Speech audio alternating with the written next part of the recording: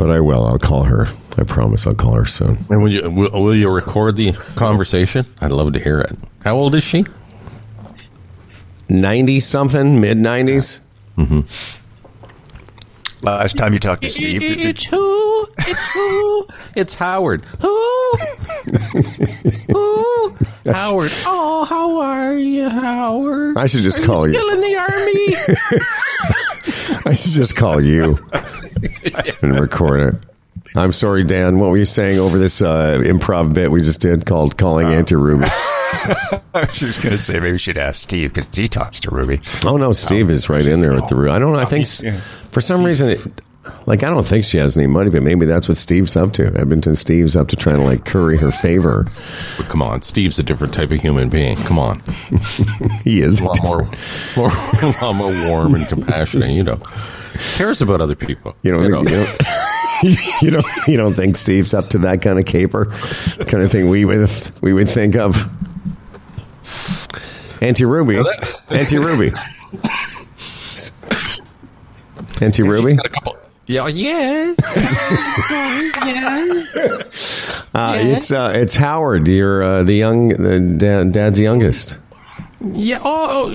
Yeah.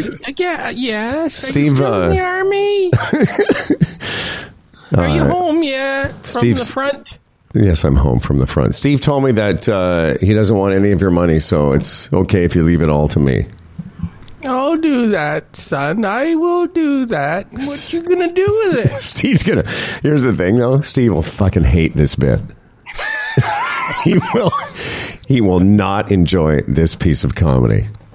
So good. What do you mean Steve doesn't want my money? I give him $1,000 a month to look after me. That's right. That's what we're going to find out, that Steve's in there getting a bursary from Auntie Ruby. Yeah. Anyway, thank you, Dan. Dan, thank you for your concern, for your Ruby inquiry. I just wondered, she's getting on. She's getting on.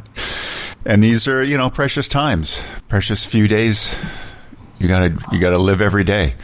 I don't want to think about it, man. Once you get in your 80s, it's just, a man in his 80s in Canada, you sit there every day and just look at the clock. Oh, that sounds like a lot of fun. I can't wait for that part of my life. It's wow. The end is near. It's like getting ready to leave a vacation or... Oh, yeah, you're done. Leave a party. It's I'm getting ready to leave this life. Must suck. Although I guess your 80-year-old brain gets around it, and I know an old guy up north, Papa Doug, who's almost 90, and he just seems to have he seems to have a handle on just sort of living in the moment. Hey, Dan, you know what I mean? Absolutely. And there's somebody that's associated with the Peterborough Theatre Guild where I am. She's 84, 85, 6, somewhere in there. She's out walking. She's partying all the time. So, Dan, you're saying that Papa Doug is not sitting around looking at the clock saying, what am I doing? What am I here for? Why I should just shut it down like Fred's going to be? He's out there on his chair looking out at the lake all the time. There you go. You see what's going on. Yeah. Smoking a cigar. And that does that. And he's sharp. You can talk to him about anything.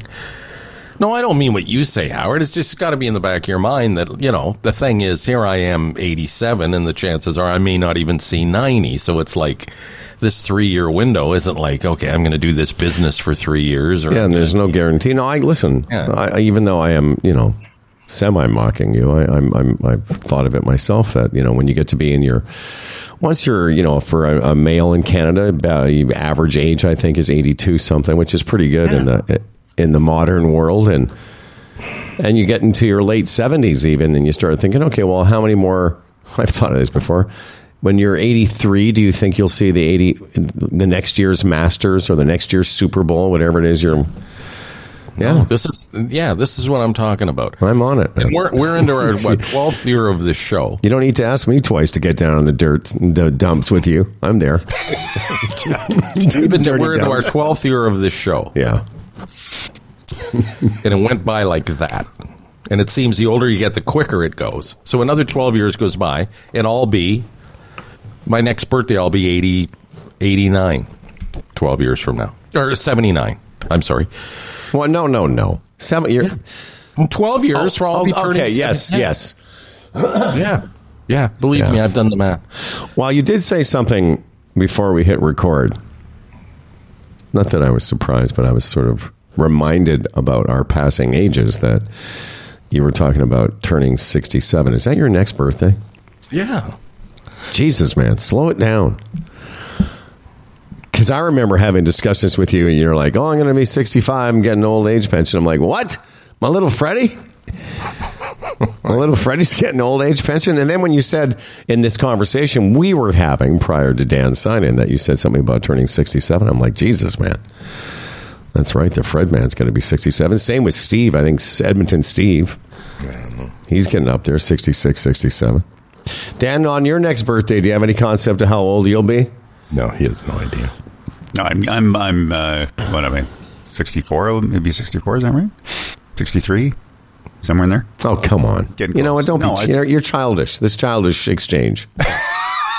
Okay. What year were you born, Dan? Okay, it was 58. Yeah, well, you're 2 years behind me, or a year and something behind me. And you're going to be 65, Dan. No. Aren't you? Come on, no, I can't be 65 yet. I'd have more of a panic inside me, I think. You were only two.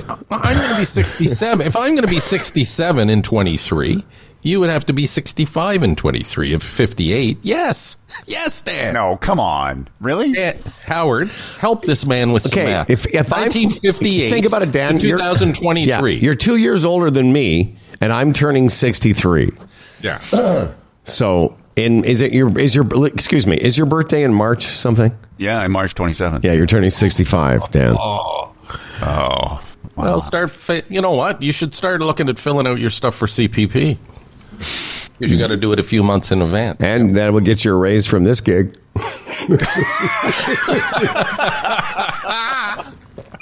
That's right. Get a little bump. Dan's going to get a little nice bump up. Little bump. 23. Right. Well, geez, now I got to... I didn't even think of that till now. Thank you, guys. Well, I don't know. Listen, this whole charade... I say charade now. Yeah. This whole charade of you not knowing how old you are, no one's buying it. I know you're a smart guy. You're self-aware. You know what? Well, I was what age you are. I'm going to turn 65 in March. Believe me, I'm 62 to 64ish was where my brain sits at. It's okay. That's somewhere in there. I don't pay attention to it. I don't want to know. Maybe that's I get it. I just man. don't want to know. Maybe you've got it right. Yeah, Maybe. But it's not something you don't want to know. It's your age. Like you can't really choose. I don't want to know. Oh no, but listen, just look how happy he was prior to us telling him he's 65. Look at the oblivion he lives in, and he's much more at ease. I know what it is with Dan. Dan's very image conscious. And I think it just bothers him. Father Time may beat up on him with that he does a good job of grooming himself properly and keeping his weight off. But Father Time sometimes can just beat up on you. You're defenseless against it. And I think this is a concern with Dan. He doesn't want to be the guy that walks in the room and, he's the senior, the elderly gent. And it's inevitable. That's going to be you, Dan. Yeah, I know. You've hit the nail on the head there. Oh, I don't even. But I so don't feel this age. I'm sure you guys don't feel your age either. No, actually, I don't. It's funny you said you feel like you're somewhere in the 62 to 64. Inside my brain, I certainly don't think of myself as somebody in his early 60s. And yet when I walk by my reflection in a mirror on the, out and about, we were hanging out in Paris there. And I still think that I'm somewhat current until I catch a glimpse of myself. And I'm like, Jesus, man, what happened to you? Yeah, I'm the same way. I don't like pictures of me. I don't like walking by a mirror. And for whatever reason, we all have our somebody else can look at you and say, hey, man, you're looking good for your age. And for your age, sort of tugs at you a bit, but that's reality. But within ourselves, it's like, it's tough to see yourself age. Oh, yeah. There's no turning back. It's not like, again, when you're in your 30s, you look at yourself and think, oh, maybe I should change my hair or maybe do this or do that. You can't. There's very little defense against this. It's certain, at this age, really, you're just trying to, maybe not to get too doughy You could dye your hair, but that looks silly.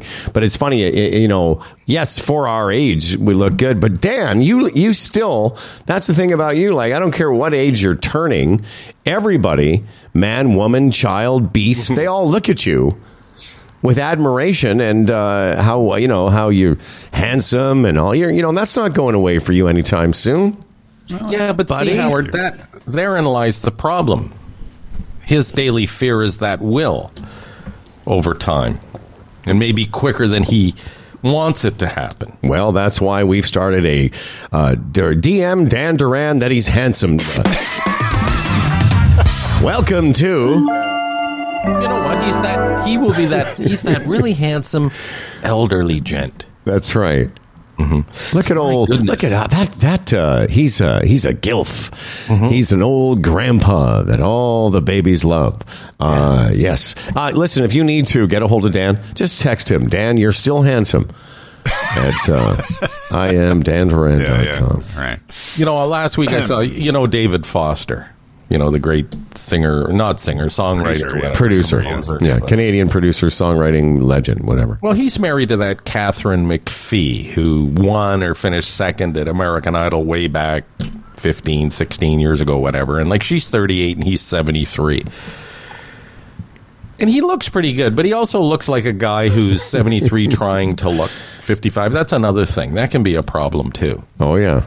And I just think she's so young and vibrant and she's 38. And I'm thinking, God, she's had a pretty good career on her own. It's not like she's after this guy for the money. What's he got at 73?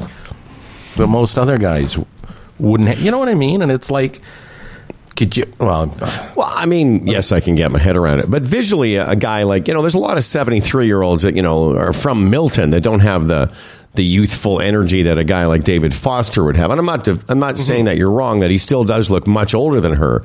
But a 73-year-old guy, with the life that he's led, isn't quite the same age as a guy who's, worked over at the Ford factory and is now retired. 73, 74.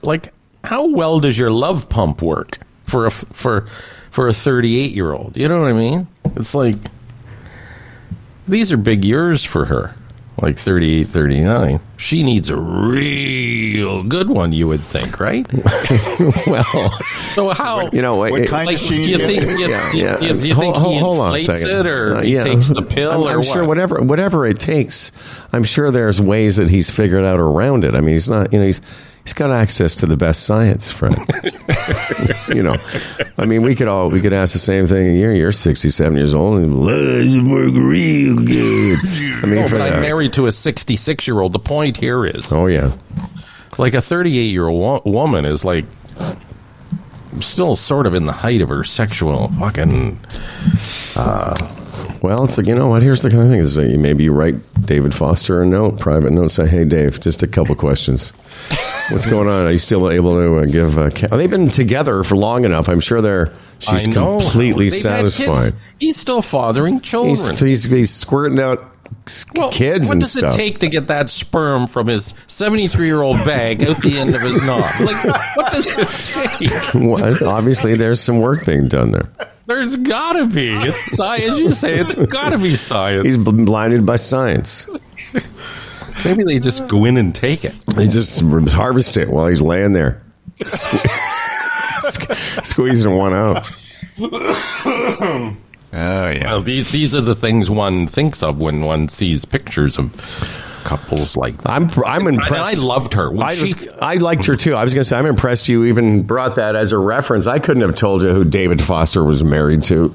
Well, when she was on American Idol, that's back when I used to watch it in the early days, and I fell in love with her. She was juicy. And her voice, and she sang "Somewhere Under the Rainbow" one night. I'm still remembering over. No, it doesn't matter. Yeah, I don't even correct that anymore.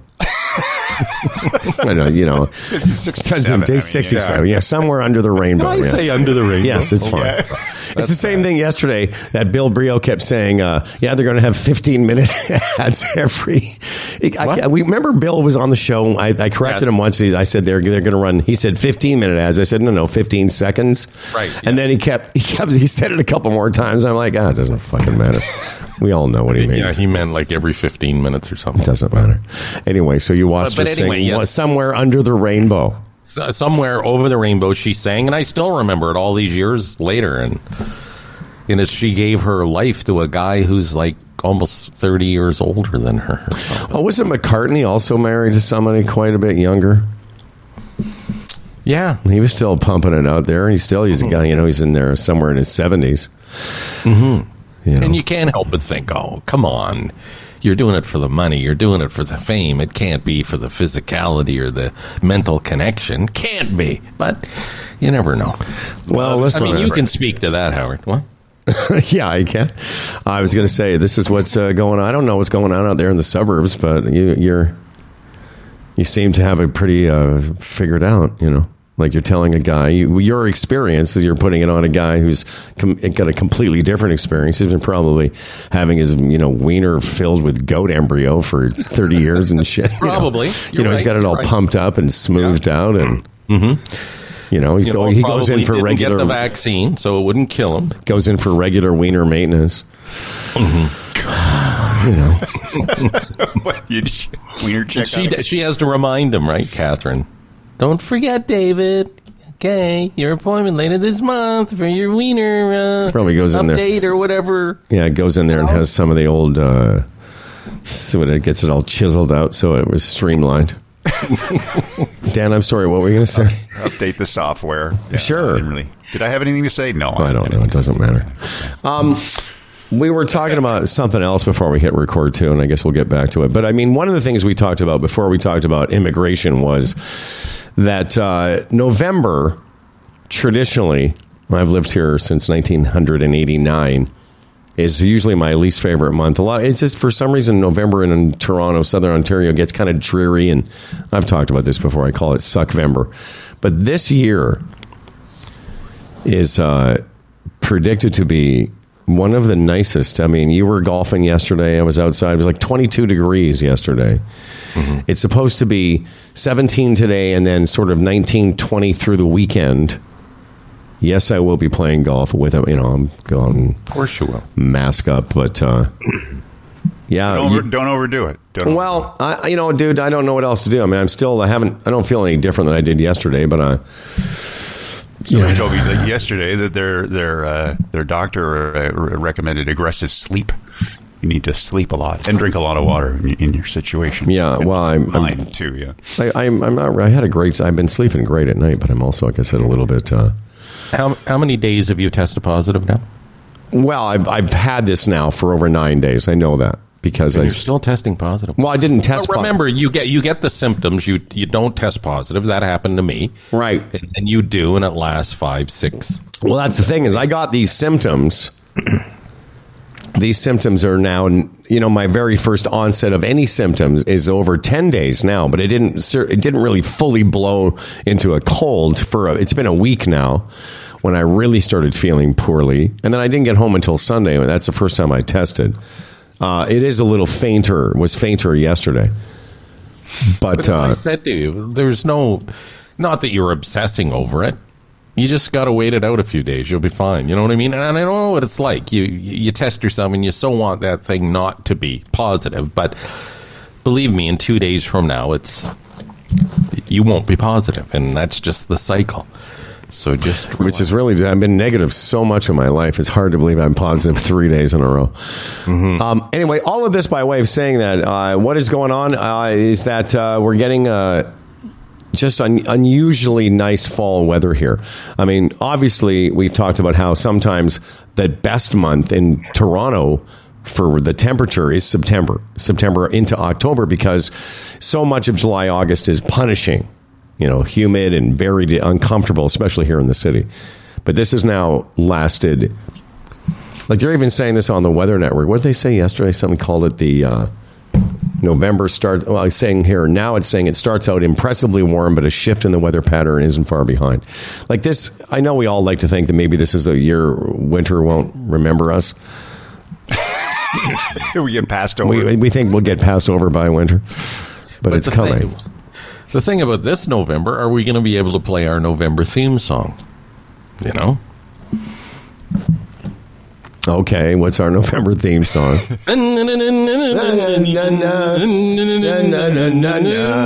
It's sorry. It took me a second.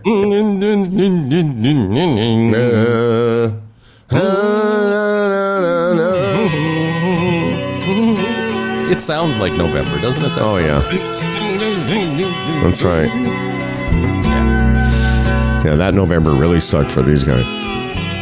On Great Lake, they called Chigumi. I used to play that song so much on the radio. We did. I got sick of that song. Because it was CanCon. It was a good song to start out with, but, on the 1,003rd listen, it was just... Well, the thing about this song that makes it so tedious is two things. We're not hearing it, by the way. Oh, I'm sorry. Can you hear it now? No, not like we usually do. Hold on a second. Wait, you're not hearing that. Wait 1 second. External headphones, Zoom audio. It's a lengthy song, is it not, as well? Yeah, Hold on a second. 5-6 minutes. Dan, are you hearing that? I know the odd... That good ship and true was a bone to be chewed. You guys don't hear that? Yeah, I think there's some sort of Zoom cancellation or something. Hold on, that's ridiculous. Original sound on? I do have all that. Original sound, sorry, off. Yeah. There we go. Now it's off. Zoom audio. So just that alone, you think was making a difference? Might. Okay, stand by. Yeah, the two things is it's very lengthy. Can you hear that now? Okay. The problem is it's long and it's basically the same chords all the way through. There's not a chord change after that. Whatever those 4 chords are. Speaking of which, I haven't heard it, but I heard Stern talking about it, and I saw a couple clips of him talking to Springsteen. Oh, nice. Wow. I wanted to point out, I think you and I would both enjoy that, Dan as well. It was just basically Springsteen and Stern. I guess it was Stern's first visit back to the studio. Oh, really? And it was just him in the studio with Springsteen and Springsteen was alone with the piano and a guitar talking about songwriting. And anyway, the reaction I heard yesterday was the day after the interview, and it was apparently Stern got emotional at some point. You don't hear him do that very often. He got emotional talking about being in a room listening to Springsteen talk about Thunder Road, then all of a sudden start to play it. And here's the part I related to, and I know you guys might. He said, I just remembered being a music disc jockey all those years and playing Bruce Springsteen songs, and here was Springsteen in front of him playing those songs and talking about it. And I can somewhat relate, but just that's one of the things I do still like about Howard Stern is that he's still a radio guy enough to be touched by that, No, I get it. And to be in that position, right, that Bruce Springsteen takes your calls and actually agrees to do that for you. Oh, yeah. It's like that story I told about Will Arnett and Wayne Gretzky, right? On a different level, but still, it's like he said, I grew up at, loving Wayne Gretzky, and now he wants to hang out with me. Like, what happened? Like, how did I get here? Oh, for sure. How would it not make you emotional, Yeah, absolutely. And listening to Stern talk about it, and that's what made me I wrote it down thinking I should tell Freddie, because I know you sometimes go back and watch the interviews as well, and it was one of those rare ones I haven't heard him talk about the way he did yesterday, how it did touch him and how he remembered being just a guy that played records at one point, and here he was at the end of his career. And he even said that, I don't know how much longer I'm going to be doing this, but it was moments like those that made him happy he still was doing it. No, I'm surprised he went to the studio, because I listened just even a couple of weeks ago. I forgot what the interview was, but it just still super freaked out by COVID. Like, oh, yeah. Wow. And I don't know if this is going to be just like the exception. Like, it didn't sound like he was going back there to do his show anytime soon. Yeah. Now, Dan, you're a former weatherman. Do you have any insight as to why we're experiencing a better than normal fall season? I didn't do the research this morning. I just looked. I looked at the Weather Network is saying that perhaps after this is over, that we may be in for a little bit more of a strong winter. But I had really Yeah, I heard that too, that we're going to have a tough winter here. Yeah. Howard, a tip, by the way, too, try and keep your ball on the fairway. Like yesterday at Lionhead, the leaves were a bit of an issue, off the course. They do a pretty good job of blowing it. But your course, there wouldn't be a lot of leaves, would there, on your course? Some. I mean, it's more of a wide open, prairie look. But I'm not going there today. I'm going to a different course that's also very tree lined. Yeah, so that can be a bit annoying. Well, it is a bit annoying.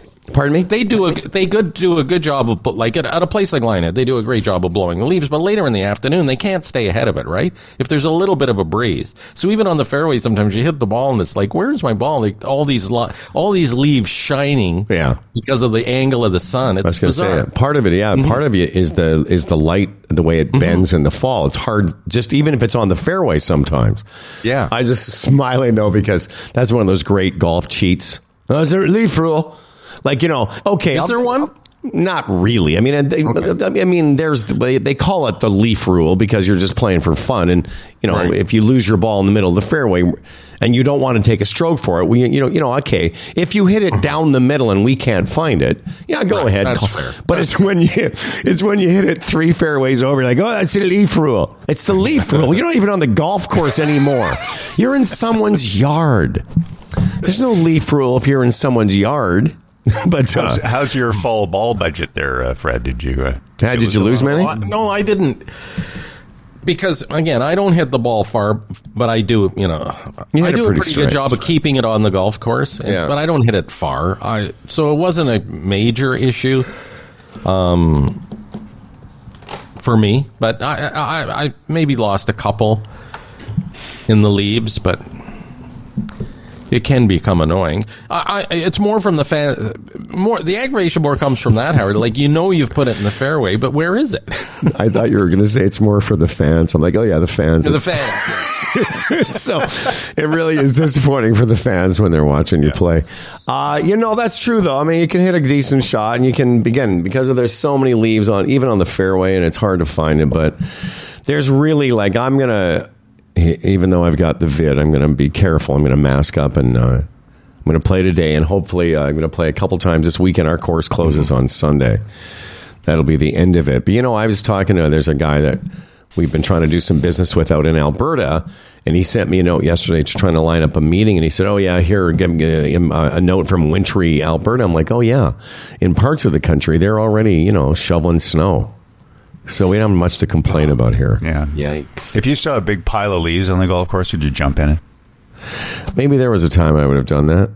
But I'm afraid. I'm at the age now, I'm afraid to jump into bed in case I hurt myself. In case do something wrong. That's right. Because I do it wrong. Yesterday I saw our friend Jamie Watson. He came out. Oh, great. Yeah. We're talking, and he says, I play ball hockey on Monday nights. And I said, do you really? And I found that intriguing. I thought, I love ball hockey so much. He said, do you want to come out? And I said, well, how old are the guys? And he said, probably 55 up. And I said, could I? And he said, yeah, I'll ask. He said, it's like $90 for the season. I said, I don't care about the money. I'm trying to get my head around, is it the right thing for me to do? To run up and down a gymnasium floor. And he said, it's not the pace is, it's the pace is older guy. And I'm thinking, wow, I would just love to experience that one more time. I said, let me run it by Delise and see what she says. I came home and told her, and she said, are you crazy? And she's dead right. She said, you don't know. It's not a case of you falling or, getting hit with a stick. It's just, if you're going to run up and down that thing, your back issues, your heart explodes. Whatever. That's what I was thinking. Why would you even want to go there? And I said, because, I don't want to let go. But she's right. So I'm going to phone James today and say, you know what, I'm going to pass.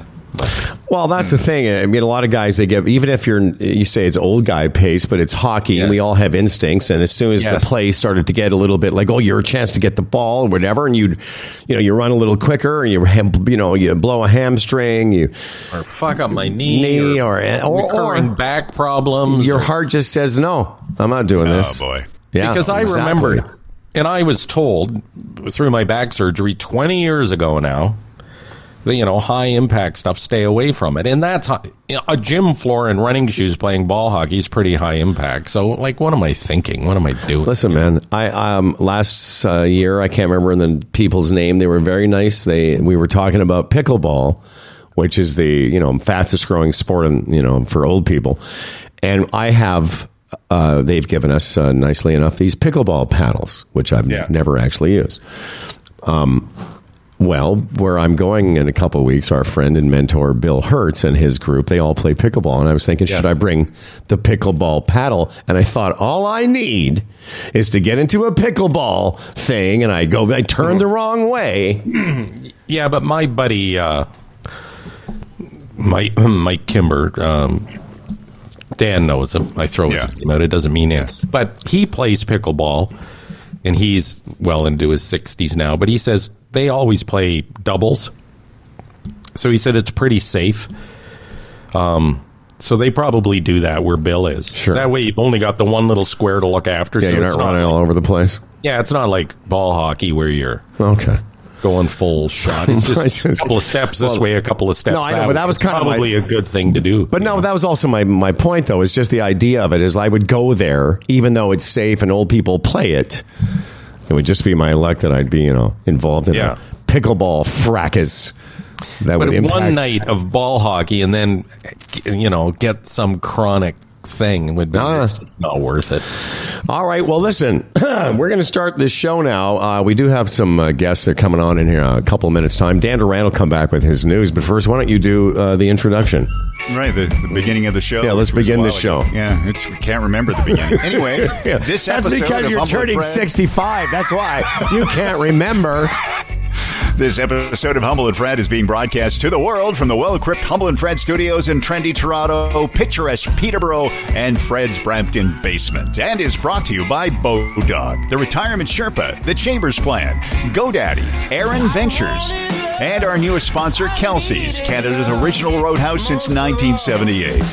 Eat what you want to eat, drink what you want to drink, and be who you want to be. Enjoy classics like the legendary 4-cheese spinach dip and unforgettable chicken wings. Fuel your adventurous spirit that craves something a little different, a little more original. And now, here are two men who personally understand why Russia and the Koreas like to launch missiles just before bedtime. It's Humble and Fred. Well, that's great. Thank you, Don DeRue. Thanks, everyone. Stu Stone. I talked about him yesterday, and, we had him on. Him and I'm not sure if his partner was with us, but Stu and brother-in-law Adam Rodness. Actually, Adam was here when they told the story of having all their equipment stolen.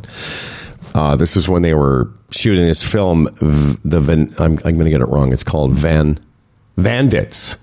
Mm-hmm. They were shooting it in Winnipeg. Had a bunch of equipment stolen. A bunch of people there in the film industry. They'll tell the story anyway.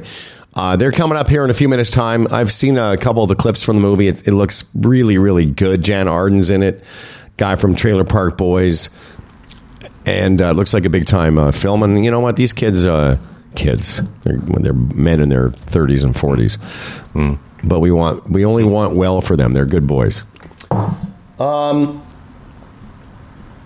Let me tell you about the Chambers Plan. Yes, sorry. Here, let me get you some Chamber Plan music. How about we just go back to this thing? It's still playing, by the way. It's still playing, this song. Yeah. We talk about age, and that's one thing about the Chambers of Commerce Group Insurance Plan. If you have a small business and you have employees over 65, this works well for them. We can attest to that. We are members of the Chambers Plan. And me at my advanced age, 67, you're not 65 yet. Because once you hit 65, a lot of travel things kick in, like as far as your credit card goes and stuff. You got to be aware of that. And the price of insurance, if you buy it, sort of as a rider, when you go away on specific trips, can be very expensive. But hey, the Chamber Plan, their travel plan works well for old guys, and don't I know it? Chambers of Commerce Group Insurance Plan, Canada's #1 group benefits plan for small business. You can get a free quote today. I mentioned travel insurance, but, others may look at the more important stuff, the prescriptions and the dental plans and the therapies. It's all there. Take the time today. You can do this for your employees. Your employees of your small, vibrant company. They will love you for it. Chambers of Commerce Group Insurance Plan, chamberplan.ca.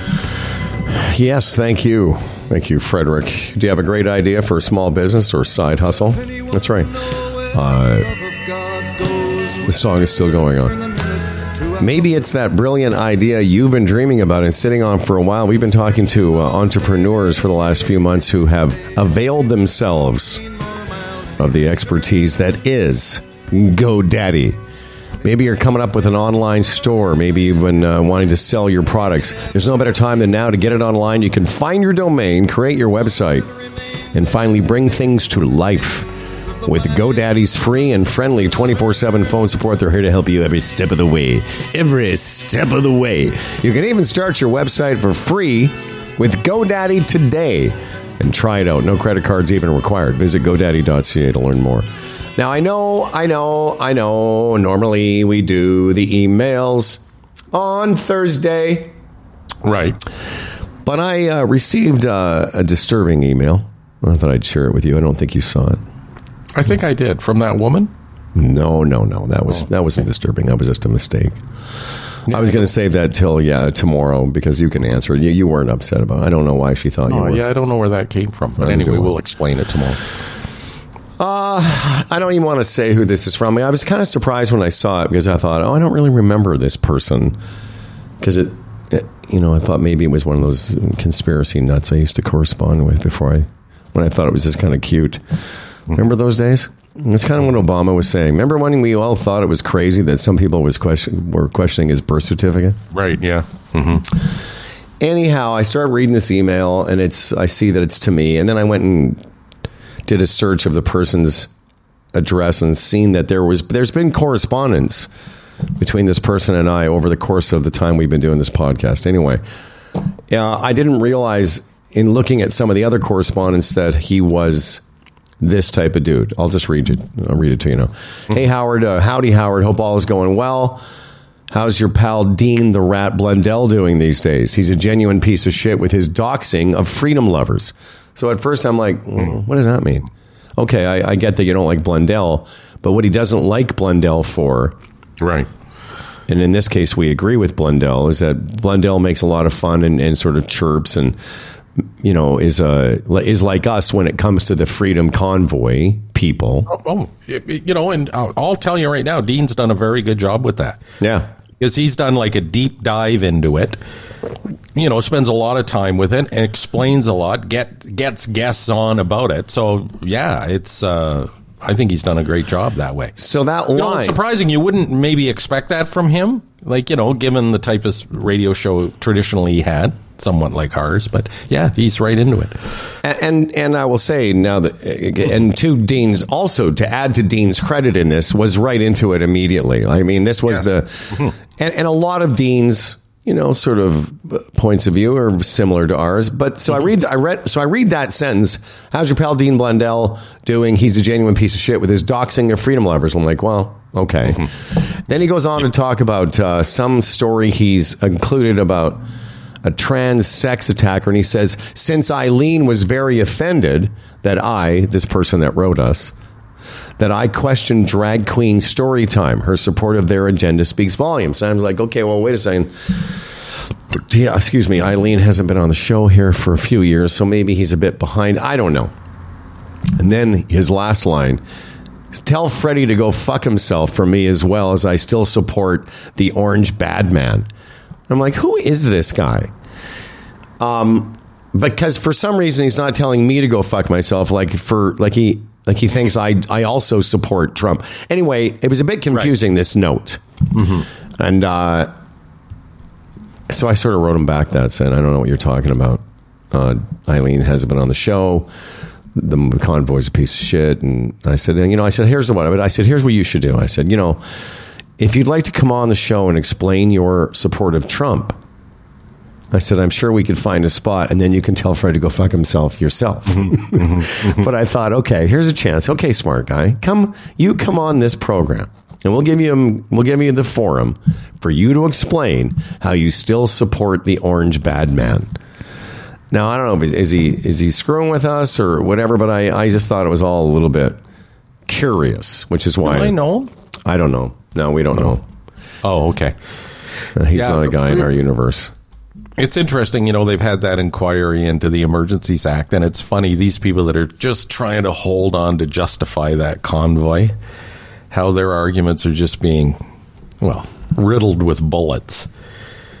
Because, the evildoers or the organizers, really their backgrounds and what they were up to and what they actually did and how the lives of the average Ottawan was affected. It's like, oh my goodness. It's like they like the idea of the Emergency Act inquiry, but through this we're finding out who these people were. And again, we're not talking about the people that went originally. We're talking about the people that were still there at the end. Canada's deplorables. Sorry, no getting around it. So when you get a note like that, you can't help but think, what goes on in somebody's mind like that just still wants to hold on to that? And what's weird, too, is I had searched my Gmail to see the kind of correspondence we've had from that person. And I'm going to tell you, up until quite recently, it was all positive. Love the show, love the Nut Hut Shit Show, all that stuff. Somewhere, this person went the other way, which happens to a lot of people here. This person was not, I'm not saying they're radicalized, but this person is definitely, at some point in the correspondence with us, zigged. You know what I mean? Like they went in that direction. Howard, I heard a theory the other day on that. And again, you try to keep an open mind, and I accepted it to a certain extent. It's the far left and this woke and the cancel culture is becoming such a thing now that a lot of people are looking at that and saying, I don't want that. I reject that. And it's actually driving them the other way. For better, for worse, for right or for wrong. That's something that I can get my head around. It's just that side is becoming so weird that way. I reject it by actually opening myself up to the other side. That's all I can think of. Like, to me, on some level, that's valid. Because that's getting out of hand, too. It's like, it's crazy.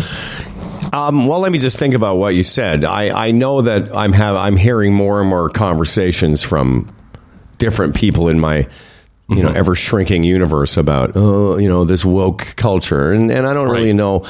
Again, it's one thing to have it as an intellectual, like we're having a discussion about it. It's another thing to go, I find it so frustrating to have to use somebody's different pronouns that I actually side with the people that occupied. Let me just finish that. I know, maybe I'm not saying everyone, I'm not saying you, but to be pushed to becoming anti-vax, because that's what that is. It's the anti-vax, it's the anti-woke, and I get it. Maybe that is pushing somebody in that direction, but it's a long way to go from, I don't want to use, I don't want to have, people getting into these discussions about people, gender neutral and whatever, all the way to let's, take over a city for a month.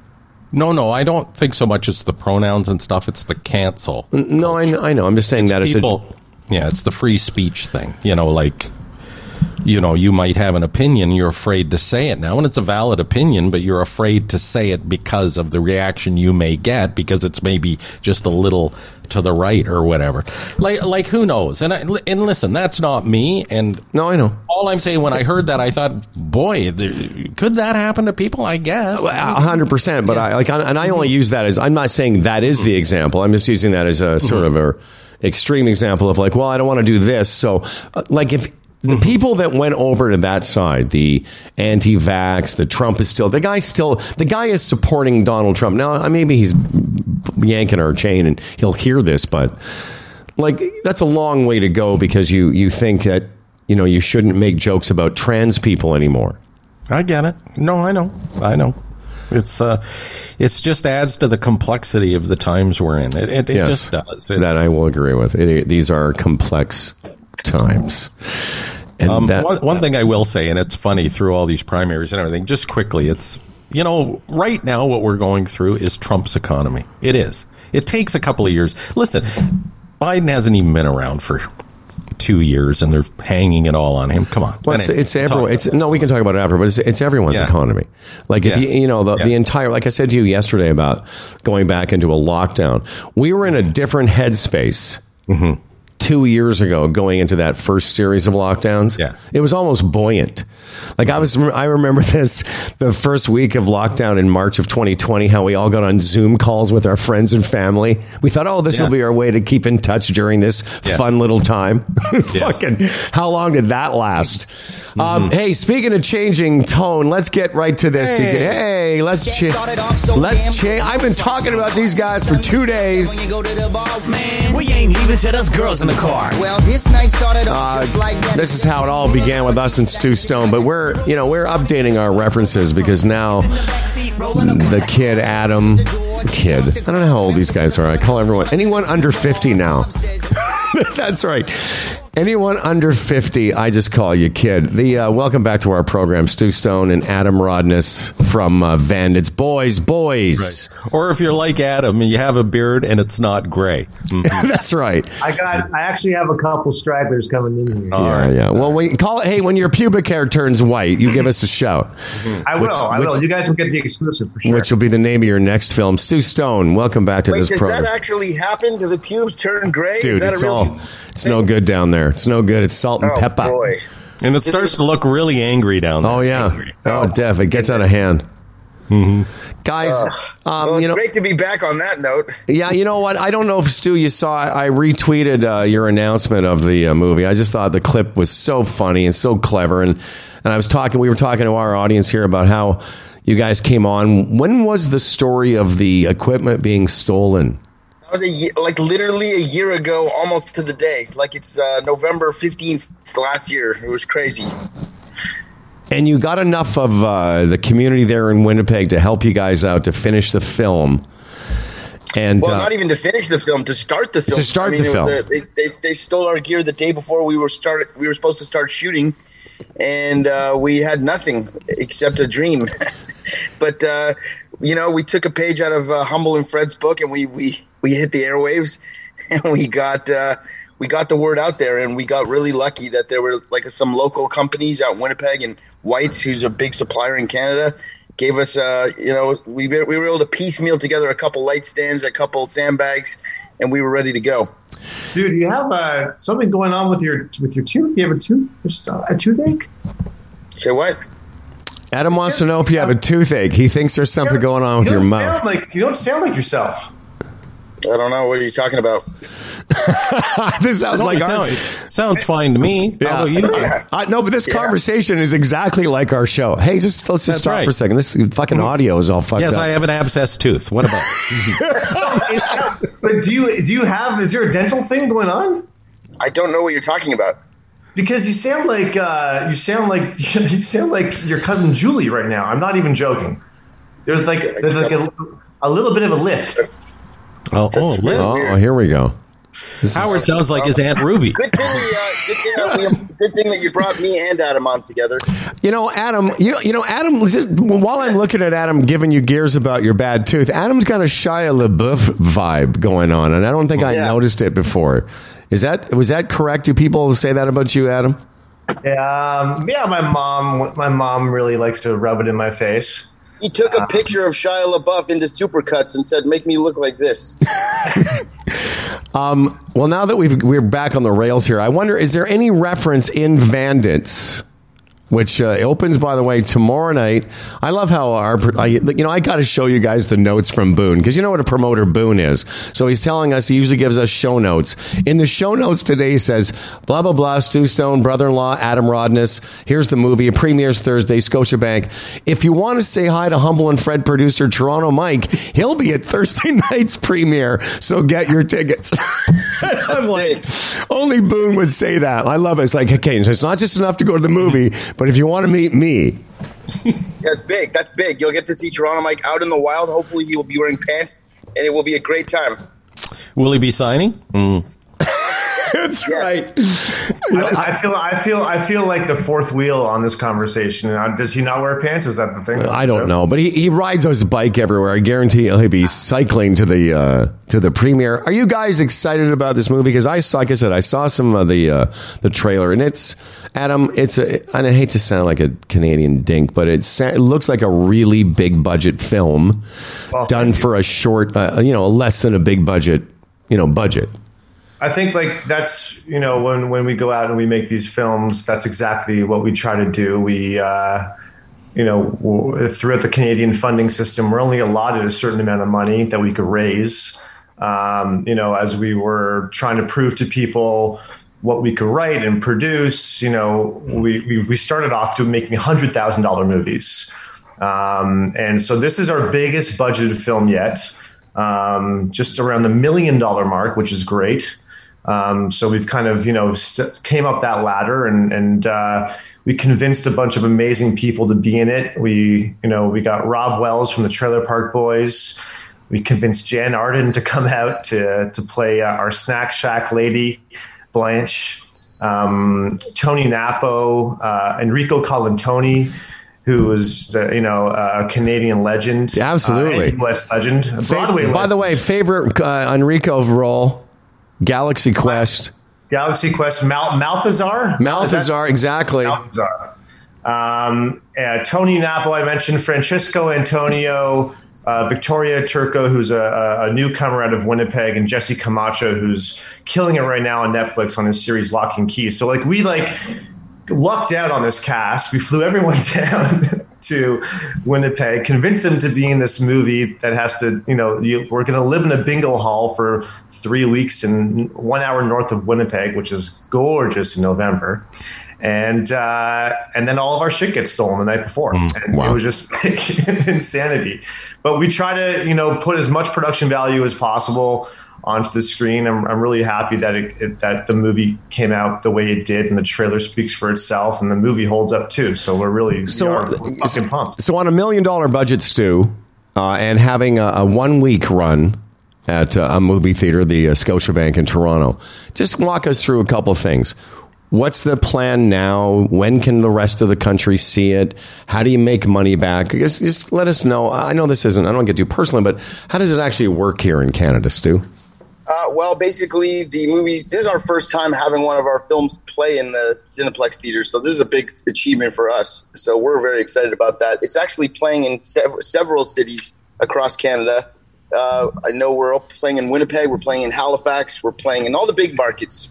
And, that's going to be great for us. And then on December 1st, it goes to Hollywood Suite, which is a great broadcaster in Canada, and they're going to be having a free preview in December. So really, this is like a calling card for the Hollywood Suite to have people, log in and see what kind of original content they're making, which is this.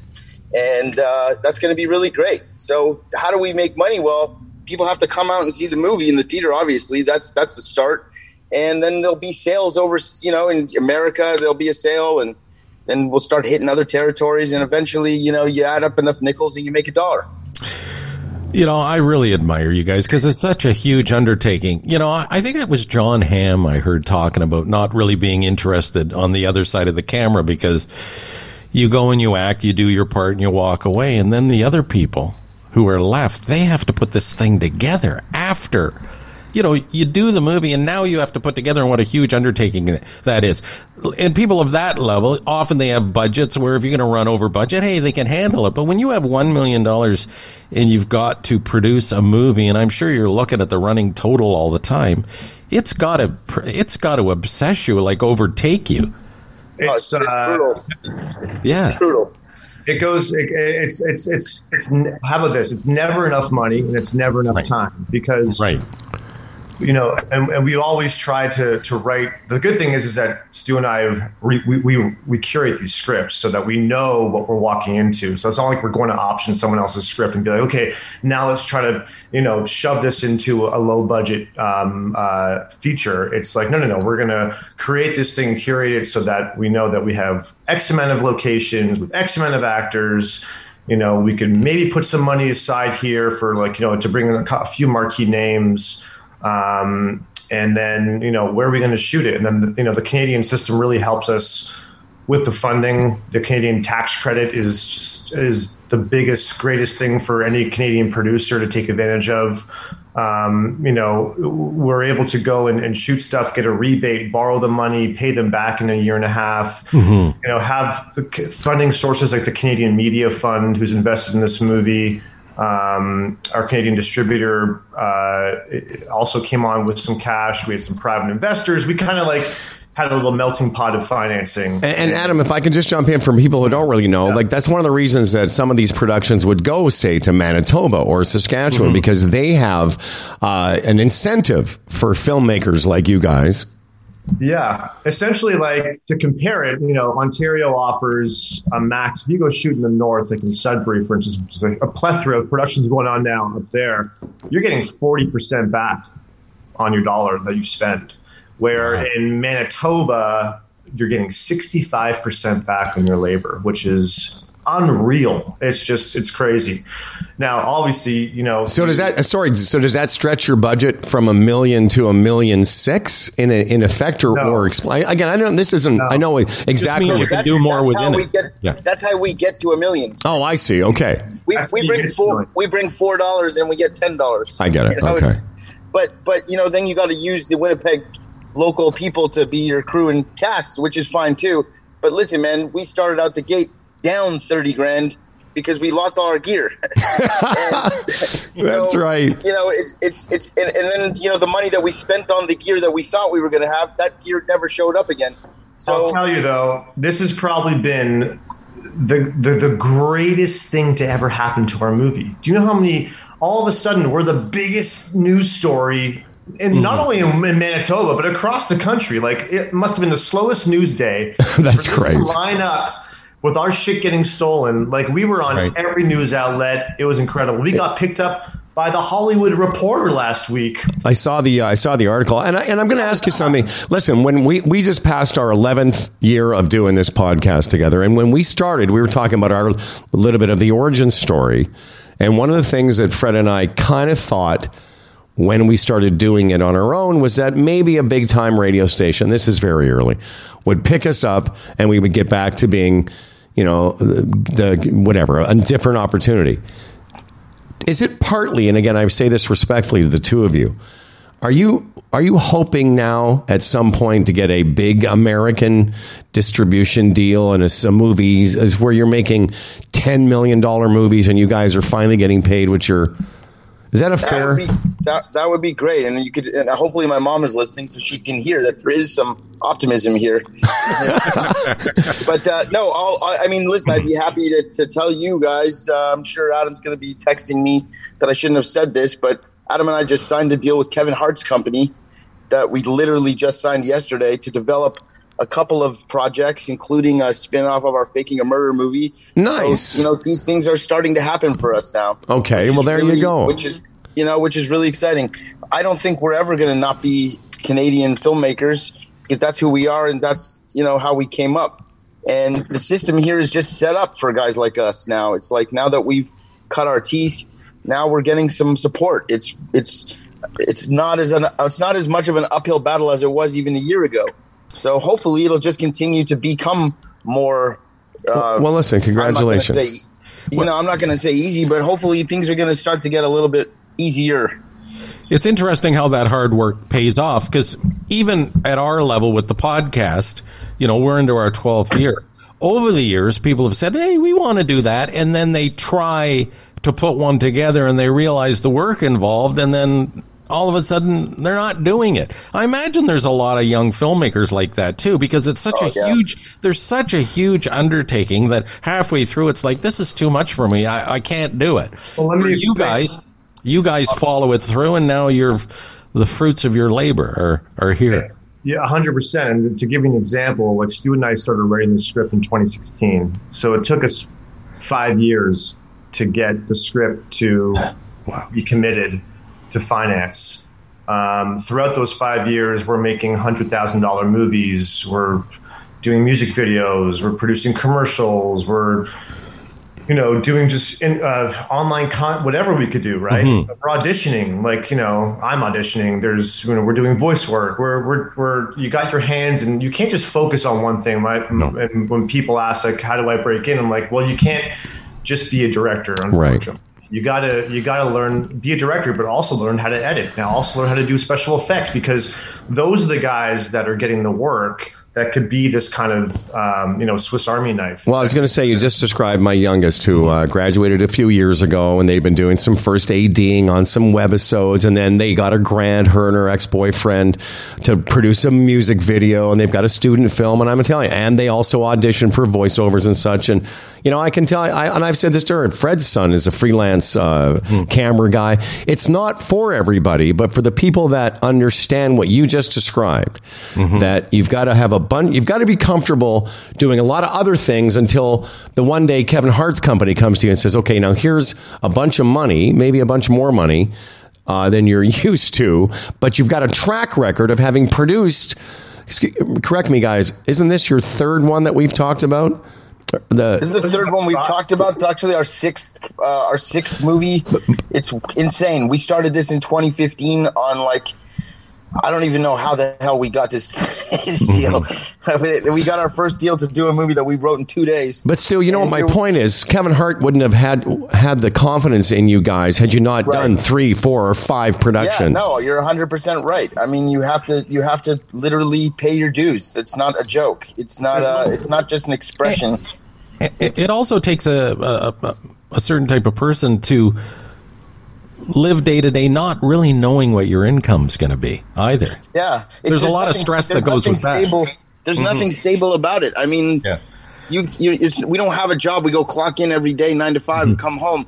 It's like we work on this movie and then it's over, and now you don't have another thing. So it's like Adam said, you have to always be setting up your next thing, even when you're in your thing. That's right. So even when we were shooting Vandits, we were pitching 7 other things.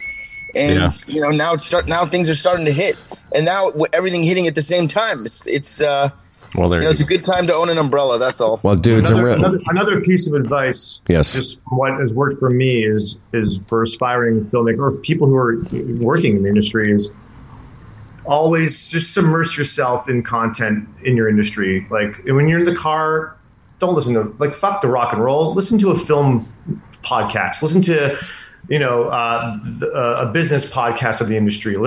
Surround yourself with what's going on. It's good advice. All of a sudden we have amazing people coming at us because we're networking, but we're learning through, other podcasts and other people who've gone through the experience.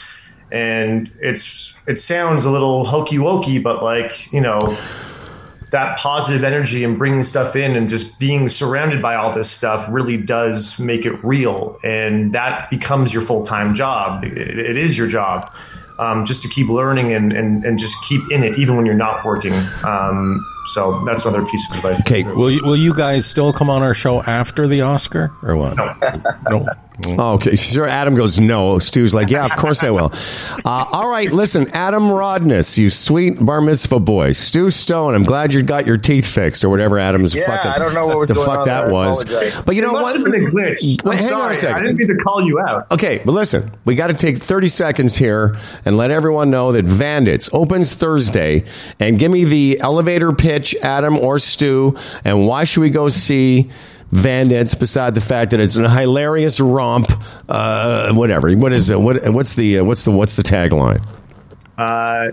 It's I'll do mine, Stu, you can do yours, but it's 4 stoner idiots who have a bright idea to knock over a senior citizens bingo hall on Christmas Eve. Fantastic. Stu?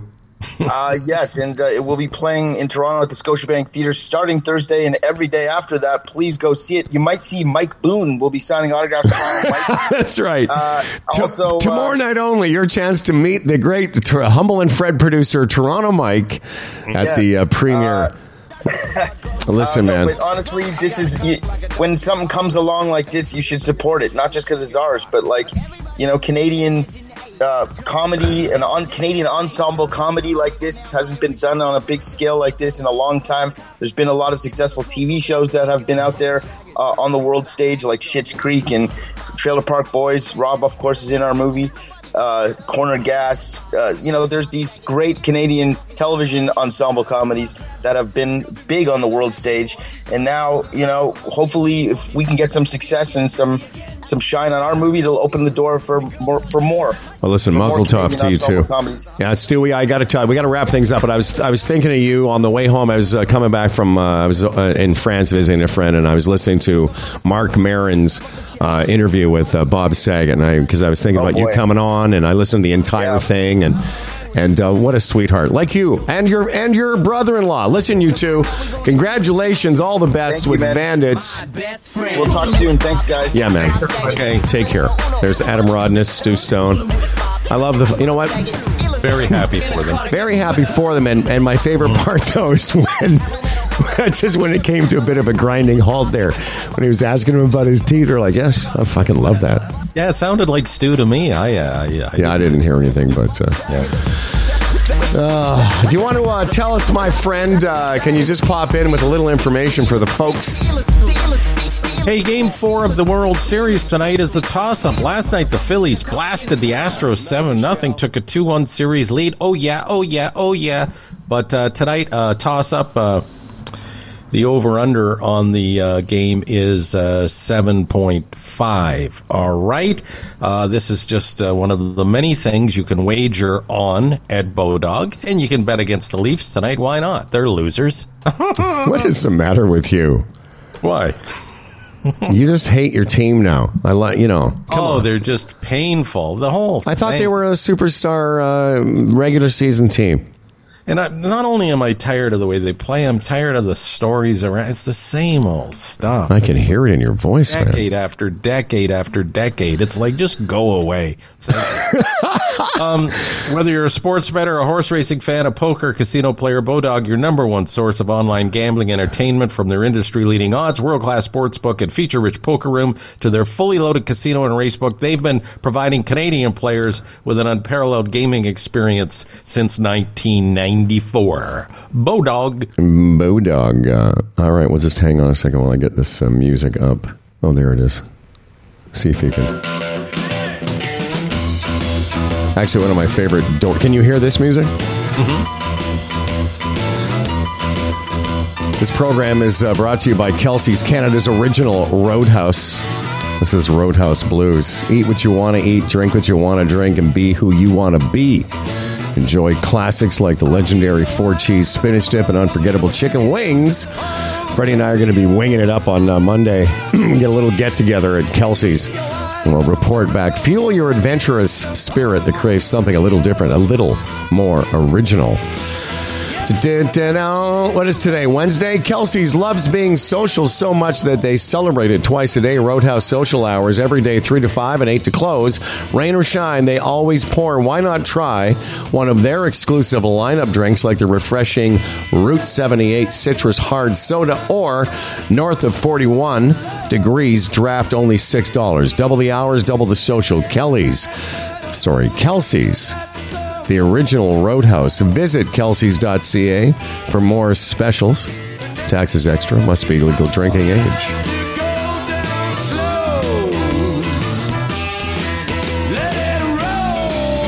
Yeah, man, that I mentioned Spencer's was really interesting because they got out of school and then what those guys were describing is what they did. Spencer's been working on a bunch of different type of productions and then got some advice and applied for one of those grants. And, it's not a big budget. Which isn't easy. It's not easy. That's one, it's funny. I said that to them. I said, you should be really proud of yourself because a lot of people talk about doing this, but you got to jump through a lot of hoops. It's a lot of hoops, dude. And there's a lot of checks and balances. But I said to Spenny, the great news for you guys and their little production team, I said, the great news is now that you've done it once, and if you can, go through the process because they monitor your spending and they set up accounts for you. What those guys said, we really do have a system here in Canada that if you're industrious, you can benefit from it. But you can't be a dog fucker. And that's what most people don't get about the way our industry works. There's opportunity for those that are relentless. We've seen it in art. We've been it, but that's what my youngest is. They're relentless. And so they got the grant and they're spending it correctly. They've got all the monitoring done And that just leads to the next time you get another one. That's what they do. They give them to people that they've seen know how to handle it. And again, as I said to the fellas, it's such a huge undertaking. It just takes a special person, as you just displayed there. It's such a huge, when it comes to visual, it's such a huge undertaking. I mean, we put on this show every day, and I referred to John Hamm, and just the way, again, he described it. He said, it's one thing to shoot a movie. That's fun. Everybody's laughing. Ha, ha, ha, ha, ha. Then you walk off the set. You've filmed it all, and now the work begins. The marketing, the editing, the tweaking the sound, and just on and on. All the boring stuff. All the stuff that's not, saying the funny lines and moving on. And And the people involved. And they've all got to be paid, and they've all got to be looked after, and it's... Again, I could see, incidents, we talk about people giving up on podcasts. I can see that, too. A lot of people, they have this great idea for a film, but halfway through the work is just so overwhelming that you can't do it. You can't. It's not in your makeup, Well, even when Danny first got out of school, and I was in this little company, again, it's where the podcast began in this sort of studios and offices of this company I was involved with. I remember... Danny and I joking around on the set, but there would be 30 or 35 people on our set. And yes, on that day I was doing the hosting part, but I had been in all the meetings and all the budgets, and it's hard, aggravating work. The set part's fun, joking around with Danny and having fun in that environment. But it's the editing, like the thing that Melanie did, the reality show Last Bride Standing. It was great. We shot it over the course of 3 or 4 days, and it was really cool. But I sat in an editing suite for almost 6 months going over it. It was tedious, and I'll tell you what, I hated it. That part. It's like when Dan used to make me wind carts and produce commercials. I hated it because it's hard work. And the accountability to all those people when you're the guy at the top, it's like, I don't know how you sleep. I don't know how you're not every moment of the day. It's, again, obsessing you because just so much. Dan Duran, I know you've been in front of the camera for most of your career. And the three of us have always been guys that worked for other people, and they did all the stuff. But in between my radio, when I got fired, I spent about 3 years producing corporate videos. And it was a lot of fun. It was a lot of work. But I really got a taste of that side of the business where, now you're doing all the organizing and all the behind the scenes work, not like the fun little yelling into a microphone part. And there's some satisfaction in it, but there's a lot of accountability that is just tedious. That satisfaction has to be the payoff, whatever satisfactions you get throughout the process. Because from start to end, I mean, I don't think I haven't done as much corporate stuff as you have as far as start to finish kind of stuff, but I've done some of that as well. And it's, there's lots of boring parts in there that the heavy duty stuff is managing to plow through the, being super, super patient while you're getting through all that dumb stuff, but to get to the final end product. But, there's people along the way that, like you're talking about being in the editing suite. You have a guy that's in doing that. That's his job, and he loves doing that, right? He loves the process of putting it together and polishing. No, the physical part. I'll tell you what, absolutely. And I had a great editor at Acme. They're our little buddies, but it's the sitting in there and having to do it. It's tedious. And when you're in Stu and Adam's position, where, those guys are in there, but we have to pay them and we can't run out of money. The stress that comes with that as well, Yeah. Well, good for them. Like, they sort of mentioned that they got picked up by Kevin Hart's production company, which is great. And I don't know what that leads to, but, in this world, it's very much like our business. People tend to trust people that have put in some time. Like they've when they say they've paid their dues, we've had them on promoting 3 of their films. But as I said, they've done 6 of these. Right. It's people trusting people. Dan, have you finished your screenplay yet? We're anxiously awaiting that. What? No, I started the first paragraph, and that's about it. Dan has a screenplay, ideas, but they never. What's Dan's screenplay? He's been working on a script. Has he really? I'm not surprised. He's a very creative young man. I did start something or other on an airplane once. Did you really? Yeah, I did. I wrote a few paragraphs that I haven't even looked at it. I don't even remember what it was about. It was a movie about a guy with a big dick. What are you talking about? What do you mean? Of course it is. Yes. I was wondering how we were going to get to Count Dicula. How we're going to resolve that. Yeah. And listen, at the beginning of any Dan Duran discussion, if you don't have a punchline, one's always there waiting for you. What's Dan's movie about? It's always in the way. It's this guy. It's always in the way. He doesn't know what come will come out tomorrow. Dan Duran. My Dick the Musical. Dan Duran in Phantom of My Underpants. On and on. On and on and on. Which means that we've run out of ideas and it's time for... Now, here's to a fella named Dan Duran, a hell of a guy with a hella big wang, the quintessential anchor man. His voice is nice and low. Dan Duran, the anchorman comes. As for credentials, he has none. Can't tell a headline from his bum, but his voice is nice and low. Dan Duran, the anchorman's here. He's prone to falling off his chair, but he's got a big wang, so he don't care, and his voice is nice and low. My voice is nice and low. And now live from girlfriend Lisa's house, that's right. Now with news and views, here's Dan Duran. Do crosswords and save your brain. There's a new article in the New England Journal of Medicine, and they did a study with 100 subjects. They did some computer-based brain training games, a baseline kind of 12-week period. So some people played games that included memory tasks, matching tasks, spatial recognition tasks, and processing speed tasks, and the others did a crossword puzzle. I'm sorry, I'm just laughing. Will any of these lead to an elderly person knowing how old they are? Yes. Please continue. The subjects were aged 55 to 95. Average age of 76. So in there. So basically, after 78 weeks, they did the test all over again. And the people who did the crosswords were 2 points higher on the scale than the other people who had just a minimal amount of improvement in brain cognitive ability of all that stuff that they were examining. So the point is that if you use your brain to do something like crosswords, you're saving your brain. Well, we have a little family thing going on. We do Word Hurdle every day, and we share our results with each other, and it's fun because sharing the results makes you want to do it every day. And I've noticed with Wordle, and another one we put is Word Hurdle, which is 6 letters, I believe. And that is good exercise every day. You're taking 10, 15 minutes to actually work your brain in a way that you normally wouldn't on any given day. And I know, Howard, you don't have the patience for the Wordle, but... well, it's interesting you say that because for many years you won't remember this because we're all hundreds. But I used to do the crossword every day.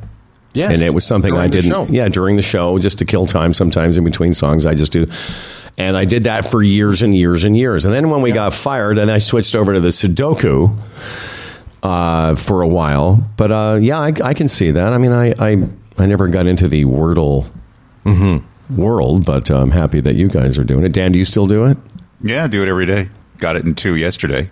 Generally, really? 3 or 4 is generally where I. Well, that's very impressive right now. But I know if I to improve. But by the way, if you go to the New York Times crossword thing, they've got a.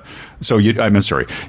With the Wordle, there's another bunch of games you can play, and one of them is the mini crossword. Every day they have a new mini crossword, and I do that in about 2.5, 3 minutes every day. It's relatively simple. It's not that many words to figure out, but it's kind of fun, and I felt good about it. Delise does this one called Quartle too, I believe, and you have to get 4 words. It's too much for me. I don't have the patience for it, but she does that, and it's good. We get to exercise our brain on this show, as ridiculous as that sounds. Every day we do. No, it's true. It isn't ridiculous. Think about it, But somebody else like her who's retired and is really detached from the workplace and, that daily interaction, I think stuff like that is very healthy. And I don't think it's ridiculous. If even putting together the nonsense we talk about here, I mean, you and I spend some part of every day going, oh, that'd be a good thing for the show. Or, my first hour, having my breakfast is just getting things that I've put aside and trying to put them in some order and deciding what we're going to do. And those are all connections that were being made. For instance, Dan, did you suss out a second story, my friend? No, I forgot to. You're still trying to reconcile. Well, I've got a story for you. I thought if Dan doesn't have do you have a second story? No, I don't. I forgot all about it. Well, here's a second story. Sort of a news story, but I wanted to get your guys' thoughts about them. Not that this is new news, but it is becoming more and more a reality. And what I'm talking about is autonomous vehicles. Now, of course, I'm just been getting into the EVNet, evnet.ca. That's, of course, our electric vehicle sponsor. We'll tell you more about them tomorrow. But there's a story now that they are testing in certain markets. I was in American City, so let's just call it maybe Phoenix, where they're testing autonomous taxis. And I thought, am I ready, the control freak that I am ready to get into an autonomous vehicle to take me from the airport to an address that I give it? And I thought, I don't know if I am. I wonder if my boys are. Boys? No, I no. Like I would be afraid the whole time, even though we've been conditioned that technology on many levels and examples is smarter than we are, so to speak. I don't know. I'd just be on edge. Like, yeah, that's what I would be. I'd be just waiting there the entire time. Like, okay, I would be just somewhat stressed that it's going to go off the rails. Dan? I want to accept it, but I don't think it's there yet. I mean, I will eventually, but I've heard too many things about Tesla's systems where it recognizes most stuff, and then all of a sudden, out of the blue, like on a big freeway or something, Tesla's flawless. No. I'll say this though, my buddy Dave has a car, and a Tesla. This one that I was driving a couple of weeks ago is the first time I've been in one. Is my current car is so old, it doesn't have this technology. I know most cars do now. The sensing other cars technology, whatever that is, that's amazing. And in the Tesla, it's like, wow, because all of a sudden, literally, you're looking at a screen and it sees all the cars around you. It's really, for situational awareness, it's amazing. But that's not what I'm talking about. I'm talking about sitting there in a car with no driver as it comes back from Pearson to downtown. I don't know about that. I'm not there yet. I don't think it's there yet. I don't think they've figured out all the algorithms, the decision-making process. I'm not. I would trust it if it was a designated route that it did every single day to one point to like point A to point D. Like a drop-off. Yeah. Yeah, it was like it has it figured out, and there's only so many things that can happen in that route. I think I would go with that. But if it was just a random address like a taxi, I'm not there yet. Not me. How do you insure that? At what point do insurance companies take that on? There's going to have to be so much testing and high insurance premiums. Well, it's being proved that this thing is flawless or next to flawless or safer than. What insurance company is going to take that on? Well, think about this. Insurance is based on actuary tables. Now that's how they insure your life. They basically say this is. Everyone knows that anyway. Right. So, but if there's a similar thing for cars, that actuary has to be based on a big amount of data. That's the thing. An enormous amount of data that shows that only 1 out of every 1 million hours, whatever the fuck. Yeah. Well, there hasn't been that much data. And I'm not scared of it, by the way, because I think something will happen. But it's what you said. I would just be a little bit on edge for the ride, thinking, what if something did happen? And what if you're sitting there in the back? Do you have any... Is there any way to override the system and it starts going off a ledge? Yeah, I think we're a long way. To me, that's not far off, flying cars. It's just how do you get your head around just how it's going to work? But in our lifetime, it's more about trust. in the technology, or the you? For me, it's just like I disagree with you that it's not there yet. They're there yet. I mean, they have figured that out. It's just they're not there yet for me, for my comfort. Yeah, and they're not. Yeah, and they're not there yet for what you just said, as far as a reference point of example and in time and how do you get there? You got to put them on the road for that to happen. Yeah, that's what they're doing. Time, what's that going to be like if there's problems? Like, honestly, if I'm in the car with my family and I get hit by a driverless car or a driverless truck that Amazon is responsible for, what are those lawsuits going to be like?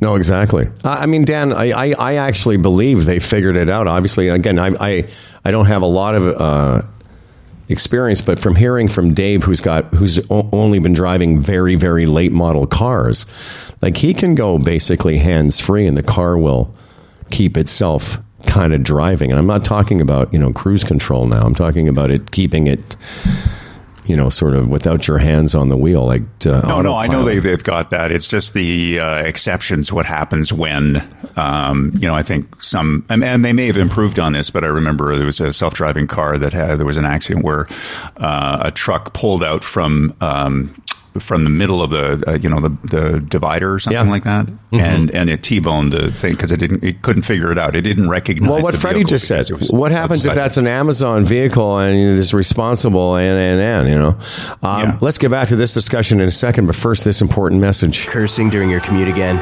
Do you find yourself living at work instead of working from home? Couldn't this have been an email? When it feels like all that's left is work hard, you know it's time to play.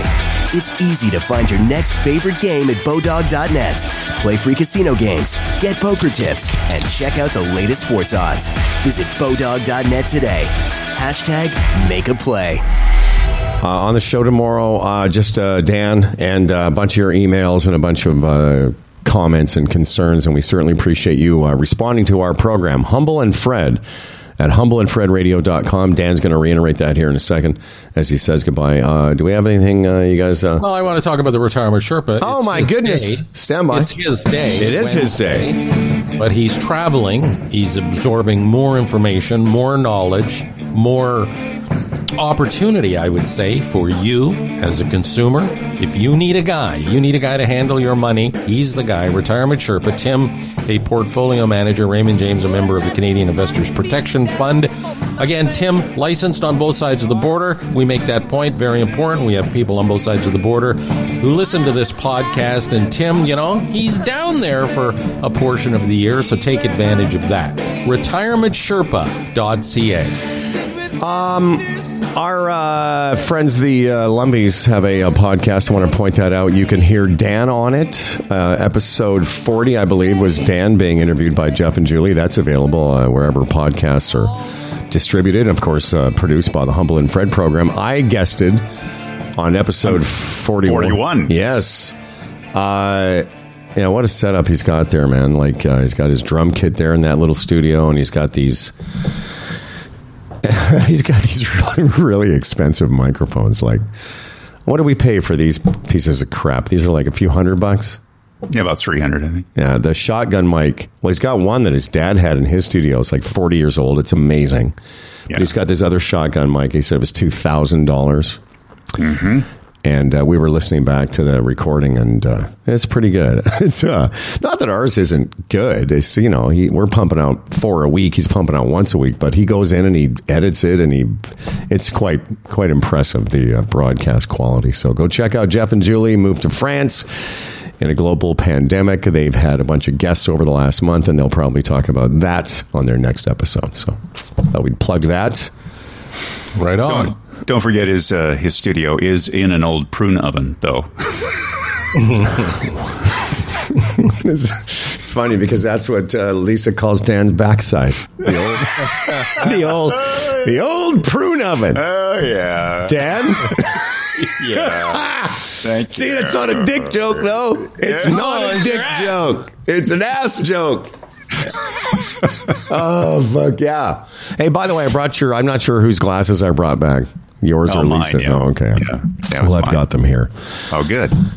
Listen, enjoy the sunshine, everybody. It's quite. I don't know what is right now. It's going. What is it going up to? 17 today, 19 Friday, and 20 on Saturday, 18 Sunday. Come on, Ontario, keep up the good work. Is it really snowing in Alberta? Well, It has snowed. It has Like, snowed. literally? Oh, no, it's already snowed. The guy that was corresponding with us yesterday said, let me see what is Calgary, Alberta. The guy with the nasty email, you mean? No. I'm saying the different guy was corresponding about doing some work with us, and he said to me his opening line was "Hello from snowy Alberta." Yeah, today's Alberta right now -5, feels like -14. A high today of like 1 and some snow. On Saturday, when it's going to be 20 degrees here, their forecast is for light snow and a high of -1. Okay. Okay. That's why they hate us. That's why that's why everyone hates Toronto. And where Jeff is right now, it's 20 and sunny. Where Lumbee is? Oh, yeah, where Lumbee is. It's as he says, it's like Narnia. It is. Like, I'm not doing it. Like I said to Freddie on Monday, like, I know he's been to Tuscany. I think you have too. I haven't. But they describe this area of where Jeff lives, the Tuscany of France, and I can only tell you, like, it's mesmerizing, the scenery. It's just beautiful. Yeah. It's a lot of work, but it certainly is, very nice. It's good for a mind like Lumby's. I don't know. Calming on his... Oh, it's very calming. Yeah, he's completely different. Completely calmed down. He's very zen now. Yeah. Freddie, any final thoughts before we get out of here? Are you golfing again today? No, I don't know what I'm going to do today. I should do something outside. It's a beautiful day. Take advantage of it. I'm not sure. Yeah. Well, I'm definitely loading up on some drugs and social distancing myself into a game of golf this afternoon. Yeah, one club away. Is that you're going to keep everybody? Now I'm going to have my own cart. I'm going with my buddy Paul. He's an old guy too, so Yeah. there's. Like I said to you at the beginning of the show, it's kind of unprecedented because November's normally sucks here, but Yeah. Well. Yeah. I know I won't be watching the hockey game tonight. As I said earlier, I'm totally disgusted with that whole, not that I've been watching a lot, but I'm going to really try and wean myself off it completely now. Yeah, what about the World Series, though? Where are we at with that? Well, it's 2-1 for Philadelphia. Do you have any preferences? Philadelphia playing Astros, Houston. right? Houston, right? Yeah. Houston, the cheaters from 2017 or whatever. So, I want the Phillies to win. And the Canadian manager who I referenced yesterday. Whatever his name is. Whatever his name is, yeah. I thought the Bills had a bye, but they didn't. They did the week before. Oh, the week before they had the bye. That's right. Here's the thing. I've gone from like zero interest in the team to a little bit interest last year to being in France, checking the Bills score. Mm-hmm. So they beat Green Bay Sunday night, 27-17. And they've only lost one game this year, right? And they shouldn't have lost that one. They play the Jets this weekend.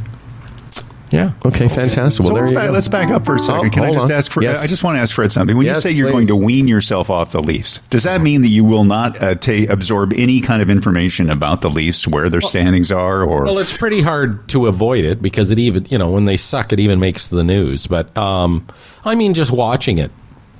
Trying to concern myself with it because again, you got to be a masochist. You just keep taking it, right. Okay, so you won't be watching the games. You won't be watching the highlights.